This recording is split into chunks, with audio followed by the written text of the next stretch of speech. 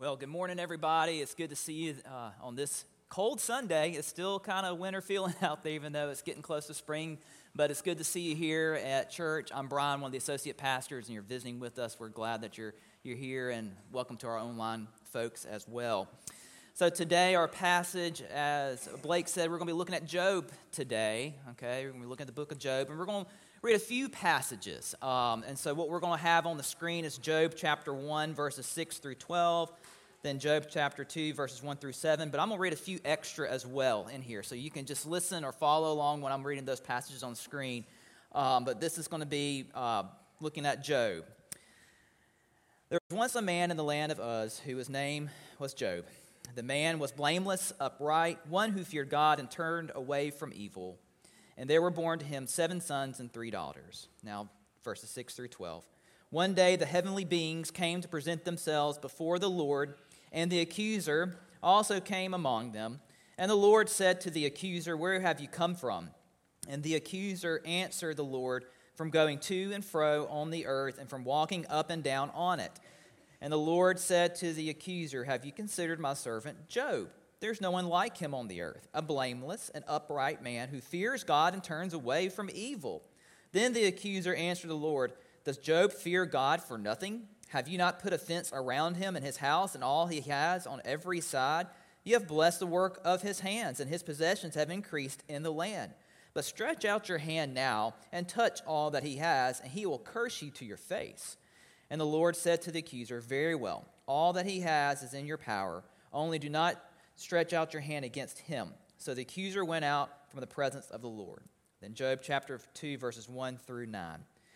And one day the heavenly beings came to present themselves before the Lord, and the accuser also came among them to present himself before the Lord. And the Lord said to the accuser, "Where have you come from?" And the accuser answered the Lord, "From going to and fro the earth, and from walking up and down on it." And the Lord said to the accuser, "Have you considered my servant Job? There's no one like him on the earth, a blameless and upright man who fears God and turns away from evil. He still persists in his integrity, although you incited me against him to destroy him for no reason." Then the accuser answered the Lord, "Skin for skin. All that the man has, he will give for his life. But stretch out your hand now and touch his bone and his flesh, and he will curse you to your face." The Lord said to the accuser, "Very well. He's in your power. Only spare his life." So the accuser went out from the presence of the Lord and inflicted loathsome sores on Job, from the sole of his foot to the crown of his head. And then Job took a potsherd and scraped himself, sat among the ashes. And then his wife said to him, "Do you still persist in your integrity? Curse God and die." But he answered to her, "You speak as any foolish woman would speak. So shall we receive good from God and not receive bad?" And all this, Job did not sin with his lips. This is the word of God for the people of God.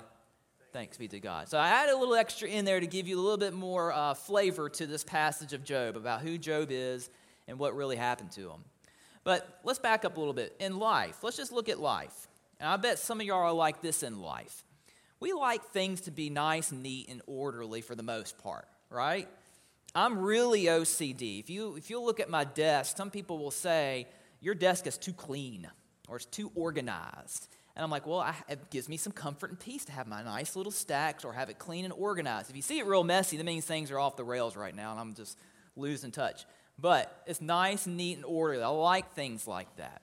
You know, growing up, one of my favorite activities was Legos, playing with Legos. I don't know how many of y'all have done Legos as a child or had kids in your household that liked Legos, and you step on them, they hurt really bad. But Legos are nice, neat, and orderly if you think about it. Normally when you buy a brand new box, it's got the instructions and it's got the pictures, and you have all the right pieces, and you just snap them into place. If you follow the process, at the end, you have a really cool spaceship. That's what I like to build, spaceships. You had a really cool Lego spaceship. And then what I tried to do is try to crash it and see how well it stood together, and I put it back together and all that kind of stuff. And so Legos was a great pastime. I like neat and orderly. Just like math, for those folks who are really math-minded, you like 2 plus 2 will give you 4, right? You like 3 times 3 will give you 9, right? And 14 divided by 2 will give you 7. Or 2,236 plus 1,426 will get you 3,662, right? You like that. It's orderly, and that's correct, by the way. You can double check it later when you watch the sermon at home. But we like that. But you know what? As a preacher, and I bet even as a Christian, the book of Job just really messes things up. It really does. It really makes Christianity and faith messy. Because guess what? It messes up the whole idea of if you do everything right, you'll get the nice jet and the best car out there and have 6 figures in the bank account and a good-looking spouse and everything, right? But Job messes that up. And that's what we wrestle with today. You see, right now we're in the series, Devil in the Details. And so we're looking at scenes in the Bible where the devil shows up and what we can learn from that and how we can spot evil in our life and how we can deal with evil in our life. We started out with Revelations where it kind of gives you the final big battle there with the dragon, which represents the devil being cast out from heaven and forced to roam the earth, not allowed back into heaven. Then we looked at the serpent in the garden and the fall and how he tempted Adam and Eve to eat of the forbidden fruit. And then we followed Jesus last week when he's in the wilderness before he begins his ministry and being tempted by the devil and resisting. And so today we look at what's called the accuser, or Satan, as you read some translations, okay? And how he was used in this moment with Job, how God even used the devil to fulfill his plan for Job and in his life. And so let's take a look here. The reason why I read the first verse and second verse is to really drive in the point that Job was a blameless man, upright, who feared God, turned away from evil, had 10 kids, 7 sons, 3 daughters. The number 7 and 3 means something in Scripture. It means perfect. So he had the perfect family. And if you continue to read in the first chapter, he had a lot of possessions. It names how many camels he has and names his faithful wife and all these great things. And he just really had it going on, right? He was your charter church member, leadership council chair, Sunday school teacher guy, 10% tithe giver. He was the perfect, faithful man, if there was one ever to be, okay? And even God would say this to the accuser about Job, being blameless, faithful. He had it going on, and he had the blessings to show it, right? So he was a faithful man, type A, very good, rock star, God-believing man with a wonderful life and wonderful property. He had it all, okay? And he was blameless.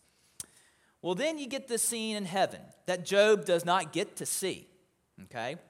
He does not get to see this moment. But then you had God having like a meeting with the angels, okay? Heavenly beings. They were all having a heaven meeting, okay? Whatever they talk about in the heaven meetings. And then amongst the crowd was the accuser. And now remember, he is a fallen angel. Remember from the book of Revelations, he and a third of the angels rebelled against God, and they were cast down to the earth, okay? So this was before that, because the accuser apparently said, oh, I'm coming to and from earth. God's like, hey, Satan, where have you been? Oh, I've just been hanging out on earth, hanging out in heaven, just kind of hanging out, meddling with stuff. And he said, all right, how about this? There's a faithful man out there, his name is Job. He turns away from evil. You can't mess with him. But you know what the accuser said? The accuser said, well, of course he's faithful. You've protected him. You've given him everything that he needs. But I bet if you start stretching your hand out and letting some of his property and possessions and family move off, die, go away, I bet he'd curse you to your face. And God said, all right, fine. You got it. You can mess with his property only. But you can go ahead and mess with it, and let's see what happens. And that's what happens. If you read the rest of the first chapter, the accuser goes down, livestock, camel. Basically, Job is sitting at his house, and one of his servants comes running to him and says, hey, guess what? All your livestock are dead. And he's like, what? And then another servant comes and says, guess what? Your fields are all scorched and burned. And then another man comes and says, your sons were having a party at a house and it collapsed on them. They're all dead. It's like boom, boom, boom. Everything that he had, possession-wise, was gone in a moment's notice. gone. Gone. But yet, did Job curse God? No, he did not, even though he lost everything. Now, that's hard for us to kind of understand because in our lives, if you live long enough, some bad stuff's going to happen to you. You're going to make a bad investment, or you're going to get some ailment and you spend all your money on medical bills, or your house might catch fire, or you might have a car wreck and total your car. Something may happen to your kids. If you live long enough, something's going to happen, and it's going to be a test of your faith. Because in your mind, you're going to be, God, what did I do to deserve this? I was just living life, and I've lost all my money. Or I lost my house. Or I lost my kids. And you're going to struggle with that. Now, there are some times in life, yes, your sin will lead to negative consequences. I mean, look at King David when he committed adultery, Bathsheba, and she was pregnant with his child, but then the child died. Okay? There was consequence for his sin. And so sometimes our sin will lead to some consequences that we have to deal with. And God's going to be there with you, crying with you, and all holding your hand, but he's going to be like, you still have to suffer consequences for your sin. But then there are moments in life where you're just bebopping down Old Canton Road, and you're turning on the Hoyer Road, and bam, you get hit with a car. Out of nowhere. And you're just laid up in a hospital bed, and the car's gone, and you're never quite right again. Listen to K-Love also on top of that, all right? And you're sitting here thinking, why? I was listening to K-Love, and I got hit, and I was doing nothing. Why did this happen to me? And the person that hit me that was wrong, they walk away scot-free. We have those moments in our life. And in those moments, some of us turn to God, and we curse him. Or we just turn away from him and just block him out. And see, that's what the devil thought was going to happen to Job. He said, you know what, God? He's had everything given to him in life. Take away some of his possessions and he'll curse you. But guess what? He did not. And so you get to then this second scene. It sounds like a repeat. When you get to the second chapter, it seems like it's repeating. It kind of is. But it's setting the stage for something else. Because there again, there's the heavenly meeting of the heavenly beings, and Satan can still have access to go up to heaven and to earth. And God sent Satan in the crowd, and he says, Satan, where have you been? And Satan's like, going from here to there, the earth, heaven, meddling with stuff, messing with Job.